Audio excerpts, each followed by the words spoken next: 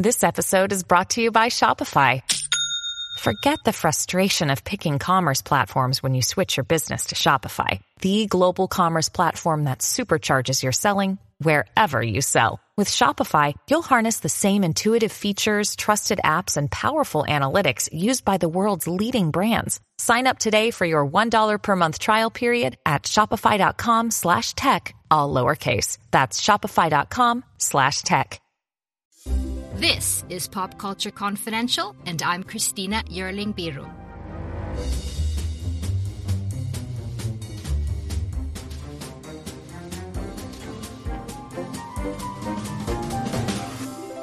Hey everyone, welcome to Pop Culture Confidential. Thanks so much for joining us. On July 13th, SAG-AFTRA President Fran Drescher held a powerful and defiant speech at the Screen Actors Guild press conference. The negotiations with the AMPTP, the Alliance of Motion Picture and Television Producers representing the major studios, had broken down. On July 14th, 2023, the American Actors Union went on strike, joining the Writers Guild, the WGA, already on strike in the first joint effort in more than 60 years, effectively halting all major TV and film productions in Hollywood. This is a fight that the actors and writers are calling an existential battle, a fight for the future. To understand more about what is happening from the inside, I'm very happy to have with me Kevin E. West.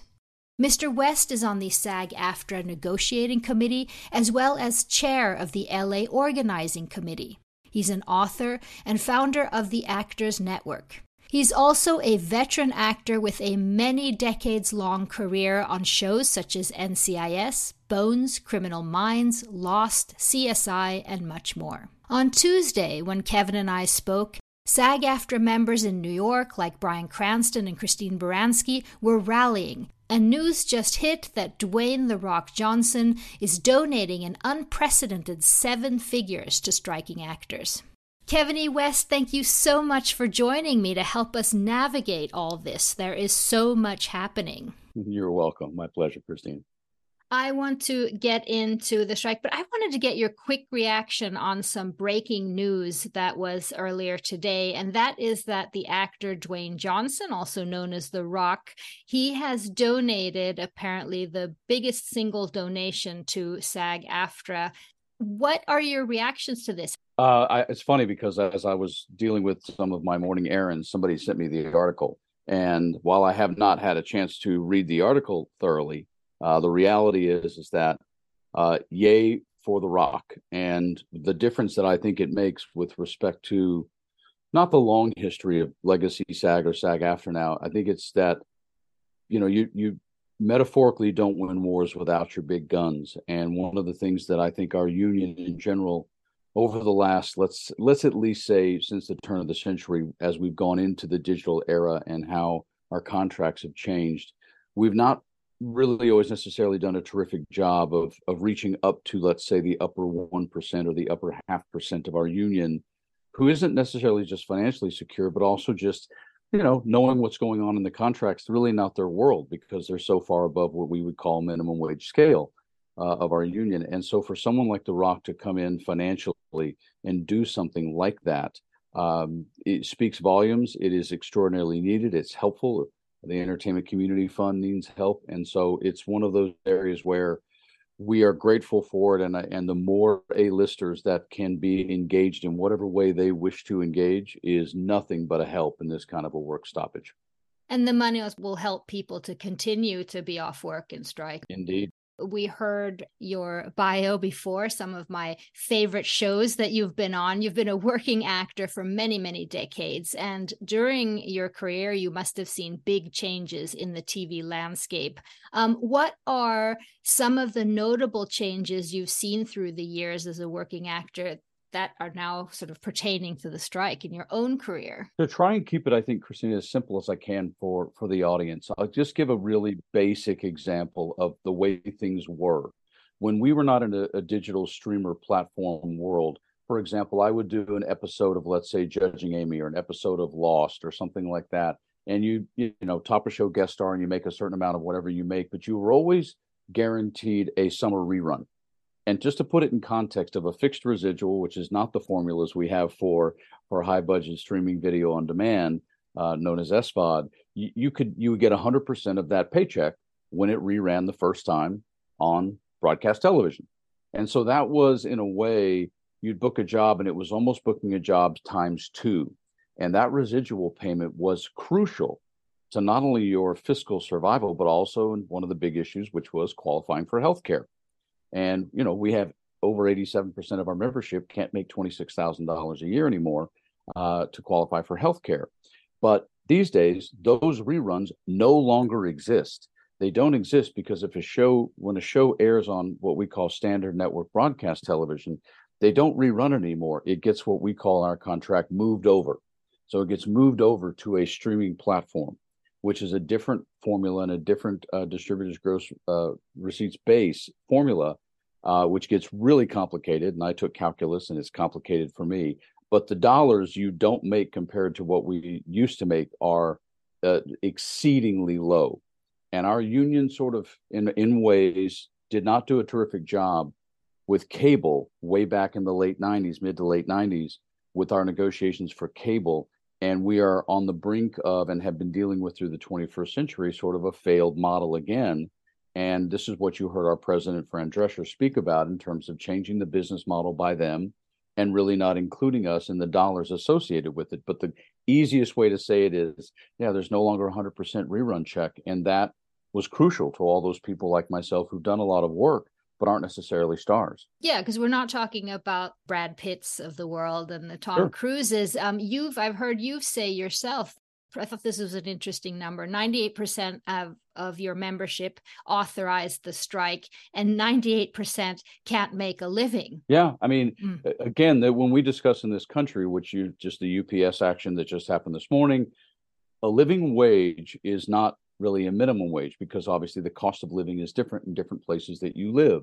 But if you just take, Chicago, New York, and Los Angeles in this country, and you look at the cost of living in those cities, especially, Christina, if you're married, if you have one child, making $50,000 or $60,000 a year in Los Angeles with a spouse and a child it's not poverty level, but you're certainly not really able to live very well at all. I mean, at all.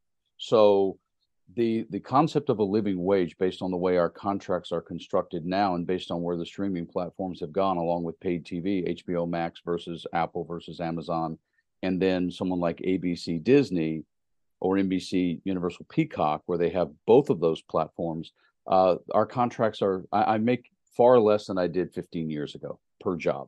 It's just ridiculous. And do the studios figure that, that's okay, we don't need them, they can take another job? Yeah, I think we do live in a general construct that when I say they don't care, I mean it from the standpoint of if what's the old phrase, give an inch, take a mile. If it's possible, I tend to use this line, and I use it specifically for a reason, because it's a reference we can all relate to. Christina, remember the original movie Wall Street? Oh, yeah. Right. Michael Douglas, right? And so Charlie Sheen's character towards the end of the movie, when he gets upset at him, goes, "Why do you want to wreck this company?" And what is Michael Douglas's response? Because it's wreckable. And so this is actually part of our huge AI proposal. If you leave one gap, one seam in the Titanic, it doesn't need to hit an iceberg. It's just going down by its weight. So if something's wreckable, where we live in what we've seen for the last 15, 20 years in terms of the marginalization of employment and labor and the vast income inequality between the percentages, 400, 450% a CEO makes over a worker, if you leave something wreckable, they'll wreck it. And that is kind of what's happened I think mostly just in the last 15 years. Our negotiation cycles are every 3 years. So since on or about 2008 to 2023, it's been very wrecked. Yes. Yeah, you've been mentioning a few of the major sticking points. They include living wage, streaming residuals, AI and such. You have been in the room as part of the negotiating committee, I suppose, since June 7th. And I know you probably can't give us every detail, but can you give me an idea of how those negotiations went up until July 13th when they broke down? Yeah, there are some specifics, obviously, that I can't express, but I would say in general, I think we have to understand that the AMPTP is a set of people who are representatives of their companies, along with Carol Lombardini, who actually is, an AMPTP, the head of, and runs the negotiations. I think the back and forth one would probably describe early on as fairly standard. And we knew coming in that we have a lot of needs that have not been addressed for the last, as I said, 12 or 15 years, and a lot of things that have gone away. And then from Fran's standpoint, things that they may not be page one rewrites of structure, but they're on the brink of them. And they kind of seem to play the negotiations just from the standpoint of, it was just another standard cycle in which we're going to get what we want, and SAG-AFTRA is going to accept it, and they're going to live with it, and they're going to walk away and take what we give them. And, here's some bumps here and some standard bumps there. The minimums is a really good example of what we put forth and what they came back with, which is laughable based on the level of inflation for the last 6 years through COVID and before. And so I would call it pretty standard, which in a way was useless because we're not in a standard scenario at the moment. But I would say it was pretty normal, up until obviously we were magnanimous and provided an extension based on the fact that it was a truncated negotiating period. 3.5 weeks is not really that long for something as extensive as putting in something just as complicated as AI. But they really didn't do much during that extension that we granted them, which was, for those of us in the room, was extraordinarily odd. And I can't characterize it because I can't speak for how they thought, but it did feel like a waste of 6 of the 12 days. And then all of a sudden they wanted to cram everything into the last 48 hours. I guess, just figuring that we would just fold and accept it. But this room is 100% unanimous in no, not this time, not this contract, no, not in this moment. No. The President Fran Drescher had an inkling that during that extension, they used it to promote their big summer movies. Yes, there certainly was conversation that surrounded that time frame, and we got a lot of input, or I should say, a lot of us on the committee were constantly being hit with the idea of having a continued extension, but that room was crystal clear that was not going to occur. It didn't come up. We didn't have to vote on it again. It wasn't another conversation. We were not going past that date. So if that was their play, which of course I don't know, if that was their play, yeah, not so much. No. It sounds like it wasn't all that contentious, and even like 3 or 4 weeks ago or something, it seemed like there was a deal coming, that the President Drescher seemed pretty positive, and then all of a sudden it just felt like everything broke down. What happened that last day around July 13th? On the 12th, Wednesday the 12th, which was our contract expired at 11:59 midnight that night. It's not that anything happened; it's that anything didn't happen. We are a significant distance from what we would call TA, a tentative agreement, on a number of crucial things. And just using minimums as an example of what they came back to us when we put to them initially 15.55 for years 1, 2, and 3, because a lot of people forget our contract is for 3 full years. And 3 full years in the world we live in, Christina, just digital technology, but also AI, that would have been 50 years in the car business in 1965. So that's a long time to extend out a contract. You have to project into the future. And the truth of the matter is we were so far apart on so many things, setting revenue sharing aside. The truth of the matter is, they made a couple of ploys, but the truth is nothing really did happen because they didn't walk our way in any significant or what we felt was genuine way to try and approach making a deal. And how did you feel about Thursday? Disney chief Bob Iger, he was on CNBC saying that writers and actors are not realistic and are not recognizing the economic realities that are facing them. How did you guys react to that? And even worse, some anonymous people were saying that they were willing to wait until writers were actually losing their houses. Yeah, Ron Perlman put out a pretty stark video on Twitter that I think has since been removed. But again, the room, I will share this, Christina. Our committee is filled with very, very smart, long-term veteran working people. We understand the contract and we understand what we're facing. And I think our response was just simply, oh, yeah, not really that much of a shock. There is an echelon in this profession. That's why what Dwayne The Rock Johnson did today is so important, which is not stepping down off someone's throne or high horse, but understanding that 98% of the rank and file of this membership can't make a living nationwide. But Bob Iger lives in a different world. When you live that far above the clouds in a private jet, just to use some sort of a metaphor, it's pretty hard to see what's actually happening on the ground.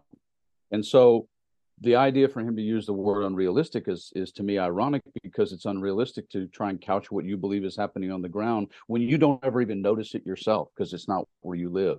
So I can set aside his salary. I can set aside a lot of things going on in this country. But the truth of the matter is, the valuation of what our package would be across the course of 3 years for all of these companies to deal with it's not a pittance, but it would not alter the reality of their business model at all. They've had a free ride. They've been able to treat the last 12, 15 years like the Wild West. They haven't had any concern for budgets or risk of doing business. I'm an entrepreneur. I created my own company out of nothing. I've seen this movie personally. And, we have a thing in this country, which we saw during COVID, called risk of doing business, but they haven't had to worry about it. And because of that, it's been off the backs of the writers and actors not getting properly compensated. And that day is over with. That dog's not going to hunt anymore, because I'm from Tennessee, so I have to say that. But him calling that realistic, well, I understand why he believes that, and I understand that they've gotten what they've wanted for the last 12 or 15 years, but no mas. And your reaction to their statement that they presented, quote, a deal that offered historic pay and residual increases, end quote? Well, with respect, Christine, somebody could offer $1 more and call it historic. So I find historic to be a fairly thin talking point and a thin narrative to anything. And once again, across 3 years, amortized out, it doesn't take a CPA to express that over the course of a nation and 160,000 members, that if you call something, an increase of 50 or $100 million to companies that make billions as historic, well, then sure, you're allowed to couch it that way. But, it's also kind of like saying, well, I only hit you 4 times this time as opposed to hitting you 8. So you can couch anything, on either side of good, bad, or half full, half empty as historic. It doesn't make it equitable in terms of creating a living wage for a labor force that exists and creates the profits that you make. Now, these were anonymous sources, the ones that said brutal statement that actually lose their homes before they come to the negotiating table. Is that some kind of scare tactic? Sure. They do it all. I mean, I have an old quote that I made up for myself a long time ago for my own personal life, which is just because something's possible doesn't make it a good idea. Mm-hmm. And, it's certainly possible to make those kind of statements. It's certainly possible to threaten people in sort of a vague, fluid kind of way. It doesn't necessarily make it a good idea at this time, because part of what's occurred, Christine, is yes, there are people who are going to struggle, inclusive of the fact that it's impossible for me to make a living after all the years of expertise that I have, along with most of my peers. But also, we have been dealing with this for a while, and so a lot of people have already found other ways in their lives to protect their home or protect their lifestyle. And so it's not as though 98% of us were working and all of a sudden zero occurred. This has been going on for some time for us. So while I can set aside the statement and just go, a lot of people in this profession, writers and actors, are a lot more prepared for the difficulty of what this strike means than, once again, the people above the clouds and the private jet may realize, because we've already been dealing with it for a while. But scare tactic, sure, that's exactly what it is, or veiled threat, whatever you want to phrase. But yeah, they're gonna find out we're okay with that. Go ahead and threaten us. We're cool. I just want to talk a little bit about the AI proposal that they had. Tell the listeners what they proposed. Well, there's a lot there. AI is an incredibly complex issue, from generative AI to digital creation. There's a lot of ways to look at AI. And I will say this out loud for myself. I'm speaking for myself, that anything that you come up with that is built the way AI is, there is no perfect solution, But what you do have to do from a voice and likeness standpoint is you have to create a proposal that is going to seal it up tighter, twice as tight as any drum you've ever seen.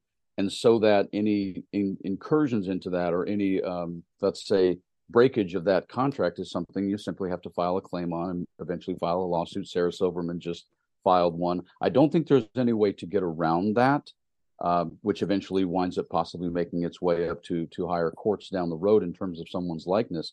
But in terms of a labor work contract, you have to at least put fences around something to protect the workers. And our proposal was designed to do exactly that. It doesn't mean someone isn't going to try and break it. It doesn't mean like any law, there's speed limits, doesn't mean people drive at them. Mm-hmm. So when you look at AI, it is a very invasive technology, and it has a zillion applications. We have 2 AI experts in our committee, and we put together a proposal that protects us. They decided to try and basically relanguage that, and all I can share with you is it's laughable. I think the way to characterize the room with regards to what they took seriously, 2 weeks, over a week, it was absurd how long they took to get us the second, response back. They very cleverly, look at something because it's parsing words, right? Legal stuff. And it's laughable because you can drive semi trucks through what they propose back to us in terms of what they could get away with in terms of what AI can do. And so at this point, it's just pretty simple. It's not acceptable. That's all. Are there any negotiations going on now at all with the studios? Not, I have to be very careful. Not to my knowledge. But then again, let's understand that there is a parsed difference between our national executive director, top lawyer, Duncan Crabtree Ireland, and his associate Ray Rodriguez, and the committee. We are there to bolster the process of the negotiations along with voting. And we have not been called back in the room at this moment in time. That does not mean that there aren't some form of ex parte conversations occurring. Mm-hmm. But as far as we are concerned, we are on strike. And right now, the union across the nation, inclusive of what's going on in Times Square this morning in Manhattan, we are focused on executing and organizing a strike in the best way that we know how at this time for our membership. You are also on the organizing committee, which means that you're actually boots on the ground, going to all the, organizing all the different, because what is it like out there? How are people feeling? Well, it's early, Christina, this is easy to say in the sense of this generation has never done a strike. And in this way, and that, we haven't executed one, and that in ways includes me, even though I certainly was a part of the 2000 commercial strike. Very different contract, very different situation, and very different time in this country. But you learn by doing, vocational, is the old thing, learn how to swim. Yeah, I'll throw you in the water and you'll figure it out. We are, both from a staff and from a membership standpoint, we are figuring it out. And so far from what I've seen, because I have to go around to all the locations, we have 7 studio lot locations with 8 impending with Universal. Don't get me started. And so, so far, I think that we are doing terrific. And, it's been lovely to have some expertise, insight from, boots on the ground with the Writers Guild captains, being assisting to us. But we have a pretty sharp machine working here and in New York. And so far, after we're on officially we're on business day 8 today. Last Friday, 2 Fridays ago, last week, and then today, Tuesday. And from what I've seen, I'd give it about a 92. It's got a good beat and you can dance to it. Sorry, that's a solid gold joke. I'm an ex-comic, Christine. I can't help it. But it's going well, and you're going to have some supply wrinkles. It's much hotter in the valley where I live in Studio City. It's 98, 97. It's hotter over here than it is at Fox or at Amazon. But I would have to give the staff and all of our volunteers, the people who are stepping up to be strike captains, gate captains, lot coordinators. I have to give us a really solid A at this point. We want to get it up to an A+ because we want everyone to feel supportive, have enough rotation that it protects everybody's schedule. But I have to say, for an entity as large as ours, who has never actually logistically gone through from narrative messaging and also boots on the ground, I think we've done a pretty solid job for the first 8 days. Yesterday, Duncan Crabtree Ireland said that this could go on until next year, 2024. I mean, how will people financially survive? What do you think, the outcome will be, and how long can you manage? Well, I have, if Duncan said that, then I certainly cannot, and I would not override his or could be at prospectus least on that. Yeah, it could be. I personally, I still believe in a place called hope. I don't want to. Thank you, Christina. I don't necessarily want to believe or feel that it could be much shorter than that. It's always best to, like a haircut. It's always best to, leave it longer because you can always cut more. I do think it's an interesting content challenge in that we are basically on strike against companies that have very different interests, and they have very different programming, and they have very different distribution. You have cable, you have paid television, you have high budget SVOD, high budget AVOD, and ad supported video on demand, and you have broadcast television. You have a very different mix sitting at the table across from us, and how each one of those is going to adjudicate the process of their programming for the next 4 to 6 months for it to go into 2024. I certainly can't answer that. I'd like to believe it's going to be much shorter, but I think a lot of this union throughout the course of this year leading up to June 30th, of our initial sunset date for our contract, I think a lot of us saw this coming. So I'd like to believe that a lot of people have taken a lot of preparations in relation to this. And the reality is, Christina, yeah, a lot of people will have second and third jobs. A lot of people will be doing various tools and things that you can do online in terms of income. So I would like to say that a good percentage of this membership is prepared for this and can hold out for a long time. And we are very clear. This is an existential contract. Otherwise, we don't exist anymore. It would be literally just 0.5% of stars and 99.5% indentured servants, and we're pretty aware of that. So you're willing to really fight for till the end of this. There's no point in going half-ass. Yeah, unfortunately, you're talking to me. So I am somebody who grew up in rural Tennessee, and I have never been a millionaire with the work that I've done. And so for someone like myself, who also played highly competitive sports, yeah, I will stand to the last. Did you have yourself productions that are on hold now that you were about to go into or you were working on? I have one, and then I also have I have 2 Life Right stories that I was on the precipice of pitching and selling, and that's all come to a halt. Mm-hmm. With the writers that I work with as well. Talking about this weekend, I mean, who could have missed the Barbenheimer weekend that we just had, and the enthusiasm and joy of going to the movies, and the incredible numbers that these movies and other movies have had, and also the enthusiasm around shows that have been like Succession. Shouldn't this push the studios to end this strike when seeing enthusiasm for movies coming back in this way, and for TV as well? I do. I think, again, it depends on how someone chooses, half full, half empty. They could say, look, regardless of them, we still did this. And so they can choose to look at it that way. But at the same time, it does go to show that we are pretty responsible for the money that gets made.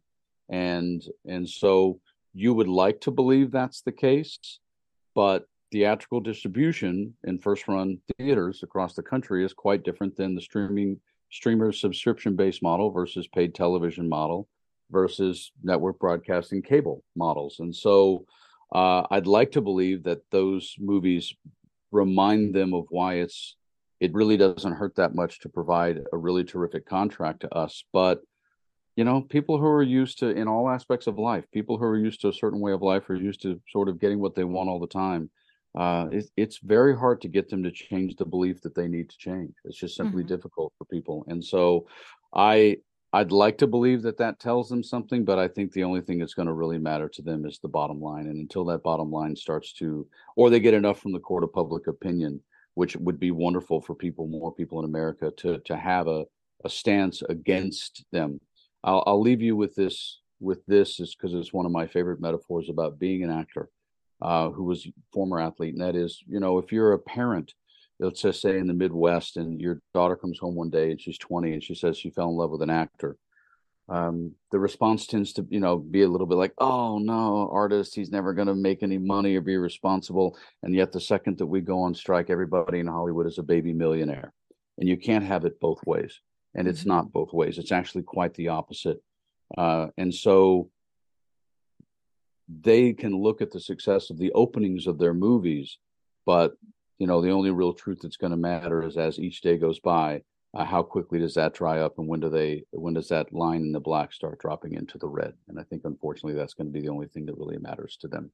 Finally, Kevin, for us that really need you, writers and actors, who fill our lives with such entertainment, but are you positive that you'll have a deal and that we'll see everything out in full force? I do. I'm going to, say in a healthy place of intelligent hope. We've had animation for a long, long time in this profession.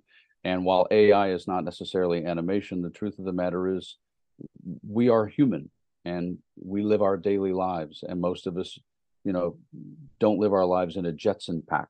So we tend to resonate and like to watch entertainment that resonates with us in a way that we can associate with it based on our daily lives. And so as we get more stars who come out, which we've seen in the letter that circulated Hollywood that was signed by so many people, when you see The Rock doing things like he's doing, I know Mark Wahlberg is also doing some things quietly to be helpful. I think finally when we have our big guns standing up and who realize AI is an existential threat to them as well, and you combine those realities for the full concatenation of this union, I have to believe in the hope that we will be on the, as Fran said, the right side of history, and that we will stay strong until the end, because we have to not only have a really logical winning deal, it has to be a winning deal that also protects the near future and makes up for a lot of what's been taken from the recent past. Kevin E. West, thank you so much, and sending you much support. And I know that you have a long, difficult road ahead of you.